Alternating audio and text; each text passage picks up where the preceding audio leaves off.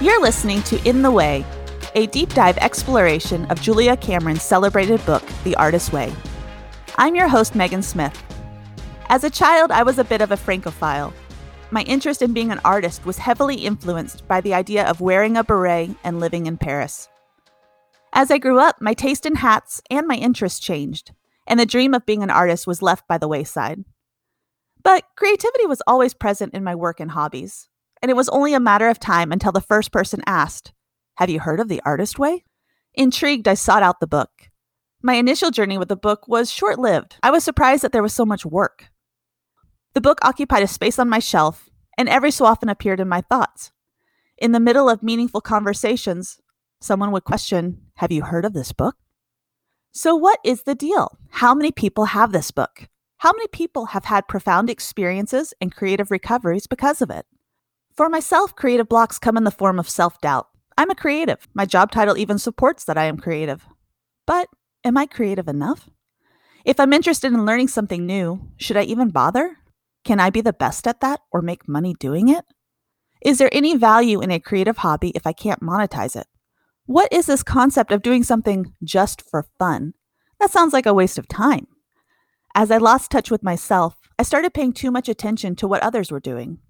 This opened the door for unhelpful comparisons and a true lack of clarity in what I was doing. It's not a good place to be. The Artist's Way is a 12-week recovery from creative blocks. Each week tackles a different theme. In addition to the reading, the core tenets of the process are morning pages and artist dates. The concept behind morning pages is to write 3 pages each morning.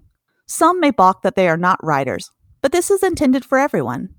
A way to empty our minds of thoughts that are swirling around the nooks and crannies in our brain. Or perhaps it's a way to reveal those thoughts lurking just below the surface. The ideas that are affecting our creativity without us even knowing. Morning pages are a release, a way to start the day fresh. I enjoy morning pages, though I frequently find my to-do list creeping in. I feel more connected to my inner voice when I actually make time to listen to it. Even though I enjoy them, I do find it hard to honor the practice day in and day out. For many, morning pages are a tough pill to swallow. Why is that? Is it because some are simply not morning people? Or the energy needed to change our habits is so daunting? We can do something for 1, 2, 3 days, but for weeks and months? Oof. Artist dates don't get quite the same grief as morning pages. The premise of an artist date is to fill your cup of inspiration, to treat yourself to an experience that shows you care. Artist dates are intended to be done alone, you spending time with your inner artist. Though many don't resist artist dates, it's easy to undermine their value and put them off and put them off. Sometimes we have trouble believing there is value in having fun. We can always think of more important things to do.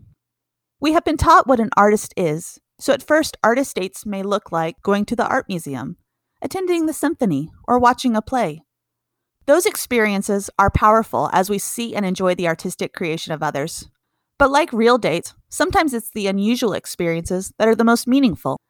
Like exploring an ethnic grocery store, immerse yourself in exotic smells, browse products that are completely unknown to you, and hear unknown languages around you.